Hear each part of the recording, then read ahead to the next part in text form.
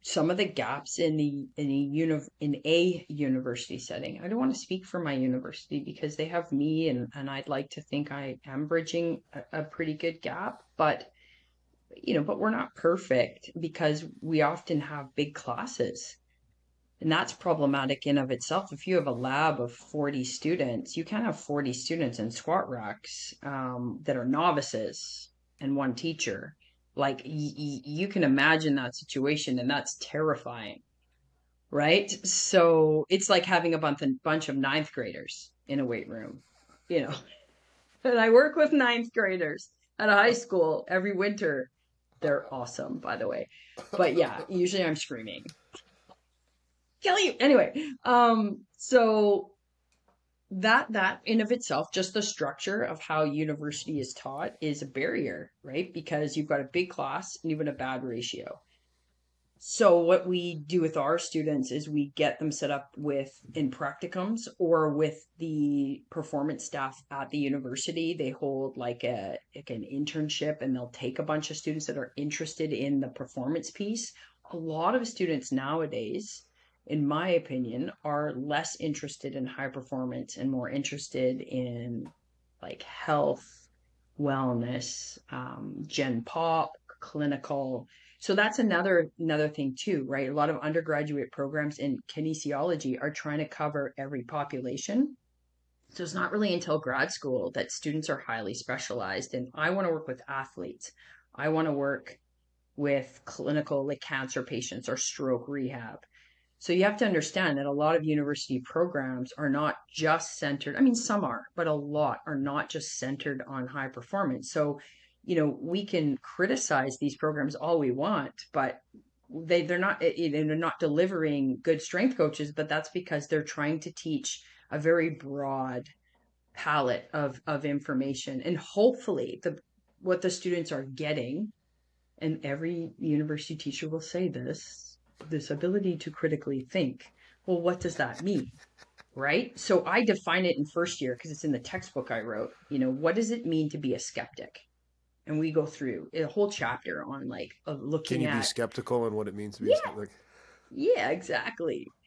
So, just challenging the status quo, learning how to, like, we teach the students right away in first year that, if you're looking for information, probably go to a lit review or a meta analysis first, because that synthesizes all the information in that topic. And then there might be some studies that are within that analysis that you want to look deeper at. So we do teach the students that, and then that way they can find good information. Now, that's assuming that the research Yeah. is full of the stuff you and I do. Well, I'll tell you right now that there is no study that I have found, and I reviewed last weekend over 500.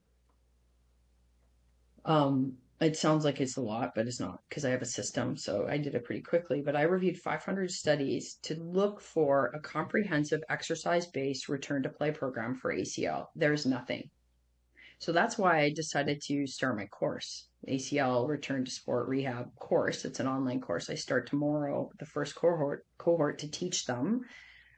These are the exercises you want people to be doing at each stage of rehab, and that rehab shouldn't even be timeline based because everybody's different. Everybody adapts at different rates. Like if you had a group of freshmen in your weight room, Justin, would they all adapt exactly the same at the same rate?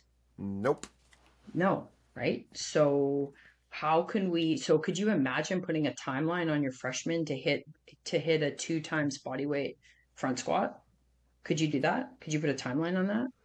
No, Okay, but I so would why are we doing that in research? So I there's a would what say that yeah, go ahead. insurance companies. I would say that insurance companies for the return to play, and then the Mhm. surgeons that perform the surgeries, they're the ones that want to just. That is my initial response. You're absolutely right. We can play that game with the insurance companies, and we can write our reports with that, but that's not necessarily how we're going to practice, and that's unfortunate. Correct. So with universities and with preparing your audience, new strength and conditioning coaches, you're not going to learn how to coach exercise very well at school. You're going to learn about prescription of exercise. That's easy. Anyone can write a program. That's easy. Coaching is the hard part. And and I'm not saying you need to go and start taking leadership training courses and communication courses. I'm talking about knowing precisely what the criteria is for optimal movement. It's within a frame too. It's not like a dot, like on a bullseye. It's a frame. That's optimal. And then knowing how far away this person is from optimal, and then you have to figure out how to get them here by using pedagogical strategies, just teaching, right? Proper progressions and a good understanding of motor learning, how people learn. And it's not all about cueing. I know that a lot of people think that if I externally cue, magic shit is going to happen. It doesn't. I internally cue all the time.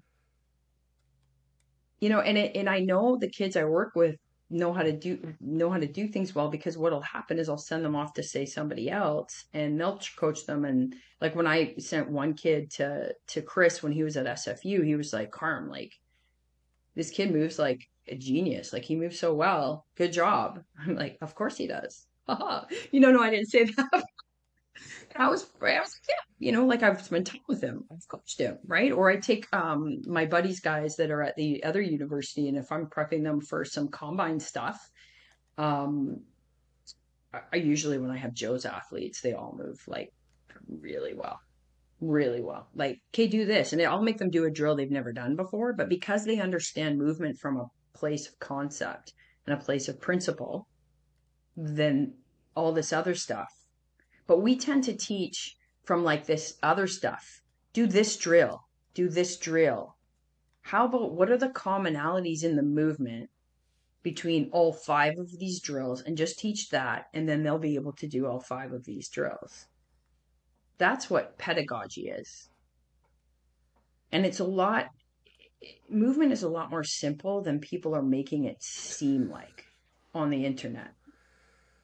It's not complicated. You know, and you just need to spend time coaching people. And guess what? You're going to make mistakes. You're going to ask them to do things. You're going to say, hey, well, try it like this. And you'll be like, oh, no, never mind.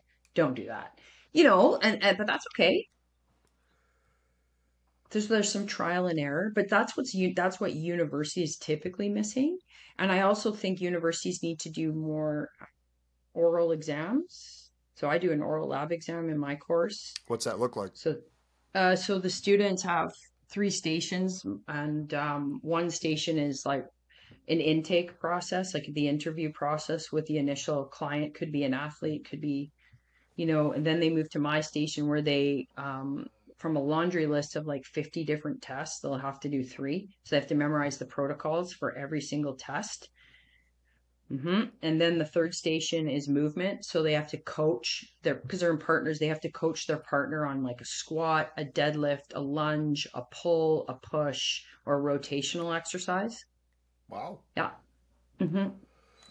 That's no joke. So what are the tests that they can choose from for the different protocols? Okay, so the test could be anywhere from a YMCA cycle ergometry submaximal aerobic test to a ACL return to play single leg squat qualitative test to a shoulder range of motion goniometer test to a shoulder range of motion qualitative test. You know, the one where you're just laying on your back, you flatten your low back, you bring your arm, like that test, that might be on it. Hamstring length, the Thomas test for hip flexor length. So each lab covers a different component. We'll do a mobility lab, we'll do a strength lab, we'll do a power lab. You read my mind, because I was like, that sounds like there could be like, could somebody only pick the mobility? You're like, no, you need a mobility, a strength, and then a, you know, conditioning. Exactly. So each lab, like last night was our first week of the term, so it's all intake in lab 1. So we do resting vitals. I think athletes should have their blood pressure testing. Okay, all you strength coaches that love these isometric mid-thigh pull, scared dog butt drill, did you test their blood pressure before you had them do these things, right? Like, we can't assume nowadays that every athlete is healthy. I also want to So test resting heart rate because I think that's your easiest way to prove that you've improved their absolutely. conditioning right there. Like, 100%. If they're over 60 BPM and they're a soccer player, then they got some work to do. So we do resting heart rate, yeah, resting blood pressure. We do some girth measurements just so they understand like how to do those. Because that's for Gen Pop. That's lab one. Lab two, we do movement screening. And I have a whole bunch of different movement screens and we criticize them. We don't just do FMS, we do a few different ones. And then lab three, we measure balance and core trunk endurance, and we do a little bit on what is core stability, is this a thing, like how do we measure it, and what the students learn is that they can't, there's no way to measure core stability. There's no way, there's no test for core stability, yet every therapist says, well, that person lacks core stability, and then I'll say, well, how did you measure that? I always say How that. do you know? Their glutes But are you weak. and We I put them on a know if table and we push their leg down. exactly. But you and I know if someone lacks core stability if we're watching them change direction. Yeah. Like if they're moving like, like jello, like a bag of milk, we know that we've got some work to do, right? So you're of my generation, so you know what a bag of milk is. The younger people will be like, milk used to come in a bag? Yeah, Uh, dudes. It used to come in a bag. You used to have to cut the end off and stick it in a Tupperware container. Google that shit. Okay, so but we can see that, right? We can see that's just overall lack of strength. Then we do some maximal aerobic speed testing in another lab. We do submaximal aerobic testing and predicted testing in another lab. We do a mobility lab and flexibility lab. We do an ACL return to play lab, and we criticize all the hop testing.